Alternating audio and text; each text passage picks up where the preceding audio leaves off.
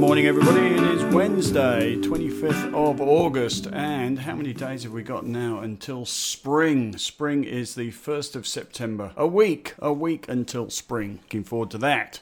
Now, a word of warning for those of you stuck at home shopping online. I ordered a pipe wrench yesterday from Bunnings Click and Collect. All pipe wrenches, you will notice, look the same size on Bunnings' website. I idly ordered one and it's turned up this morning. It is almost a metre long.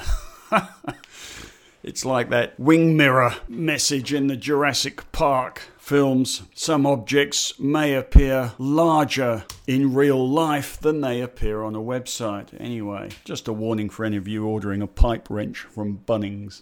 Frivolity aside, Dow Jones up 31, our futures up 18, and our market today up a standard 13 points. Leaders of the day, BHP up 1.5%, Rio up 3.2%, Fortescue Metals up 2.7%. They were up quite a bit more earlier on, as the iron ore price bounces 8.86%, and the top of the strategy piece today has just got a little paragraph. I'm making observations, and one of the observations is obviously that this iron ore price rout has seemingly bottomed, although I have to say on the chart, if you look at it in the strategy piece, on the chart this 8% bounce is not a material bounce in the scheme of things, but obviously some suggestion that BHP will stabilise, in which case ahead of the dividend on September the 2nd, going ex-dividend on September the 2nd, the day after the beginning of spring, after a 19% drop in the BHP share price, although it's now down 16% from the top, that after that sort of drop ahead of the dividend, it may well be a bit of a gift horse for income investors. Your choice. As I say, not a material bounce in the iron ore price, technically insignificant, but clearly panic seems to be over for the moment. Another featured day, Telstra ex-dividend. It went ex-dividend 8 cents, it's down 12 cents. It did run very hard into the results, or not the results, it ran very hard, well it did.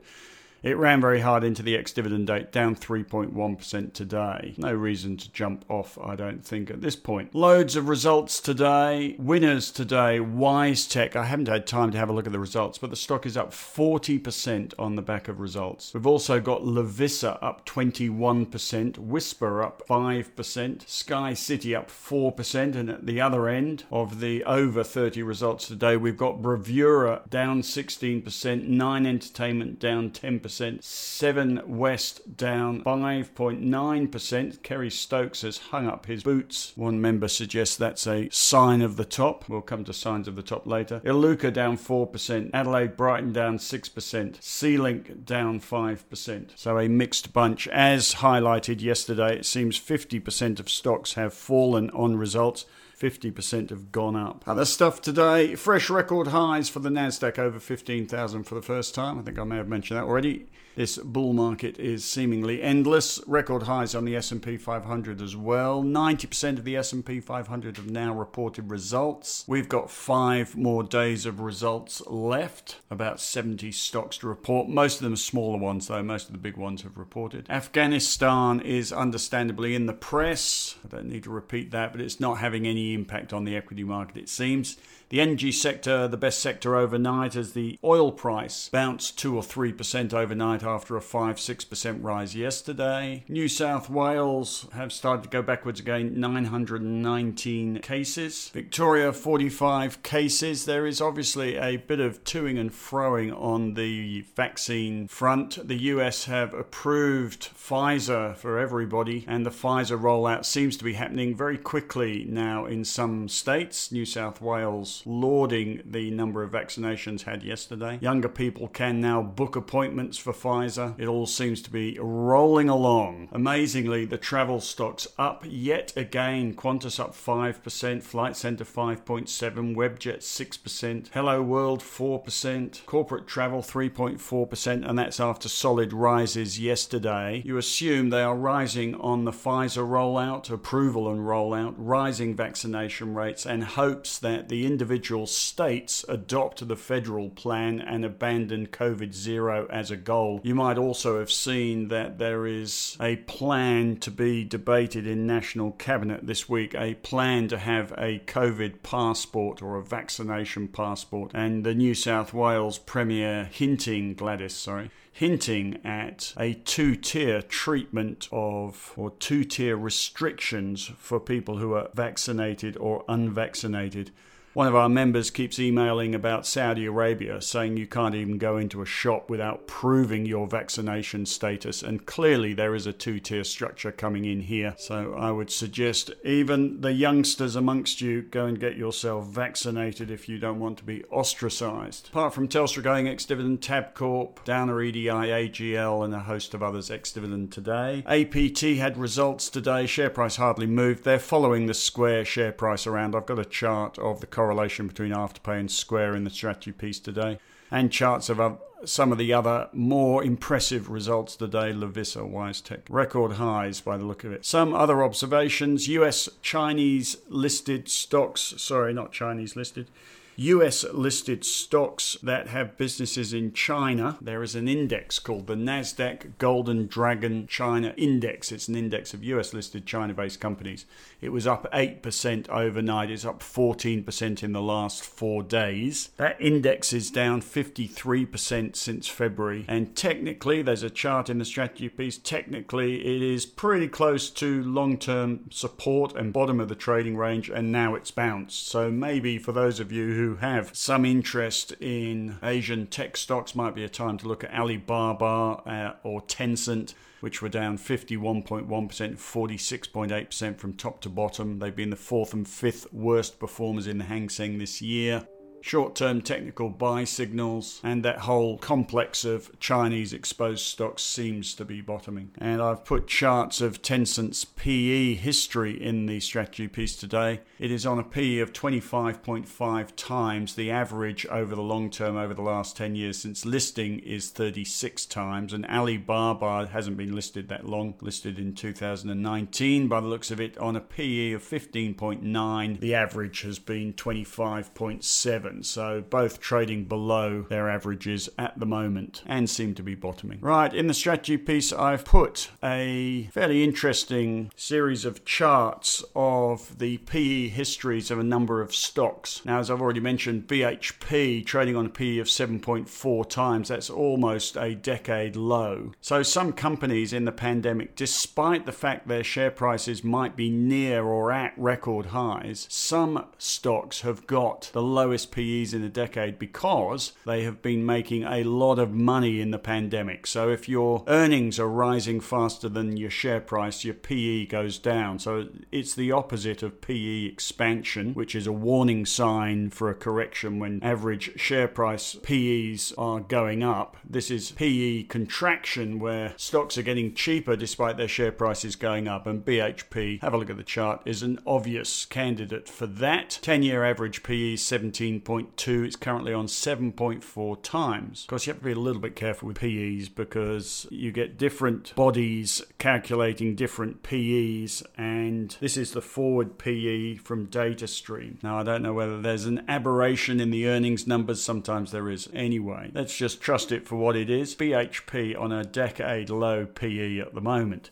Now, we're worrying about the US market in particular, having doubled from the bottom in the pandemic in over a year, about 18 months now. But if we go and have a look at some of the big tech stocks that have driven this record high on the S&P 500, and some of the big investment banks, not just big tech, but big tech's been the benefit of a pandemic, or pandemic beneficiaries, and the big investment banks have been the beneficiaries of money printing. And so I've put the charts in today of some of those big stocks that have led the US market to show you their PEs, and to suggest to you that despite the fact their share prices are in some cases at record highs and the market at record highs, the earnings of some of these companies have more than kept up with the share prices, leading to the lowest PEs in 5 years or 10 years. So Google's one. Alphabet's the real name, but Google, long-term PE 24 times. That's a 10-year average. Current PE 27.8 times. Not particularly expensive. Amazon, bit of a silly PE, but the 5-year average about 124 times, currently on 61 times. That's actually the lowest lowest PE for some time. Facebook, this is quite remarkable. Average PE 37 times, currently trading 26 times. Netflix, as you might imagine in a pandemic, average PE 177 times, currently at 53 times. And then we come to the big investment banks, and JP Morgan, 10-year average 11.5, sitting at 11.2 despite a record share price high. Similar thing with Goldman Sachs, long-term PE 10.8, currently 7.6. They've made so much money in the pandemic. And Citigroup, long-term average 11 and a bit, and currently 7.2. Point being that there are some stocks or some companies that have made an absolute fortune over the last few years. As I've mentioned before, if you were to get the CEOs of the big tech stocks and the CEOs of the big investment banks in the US into a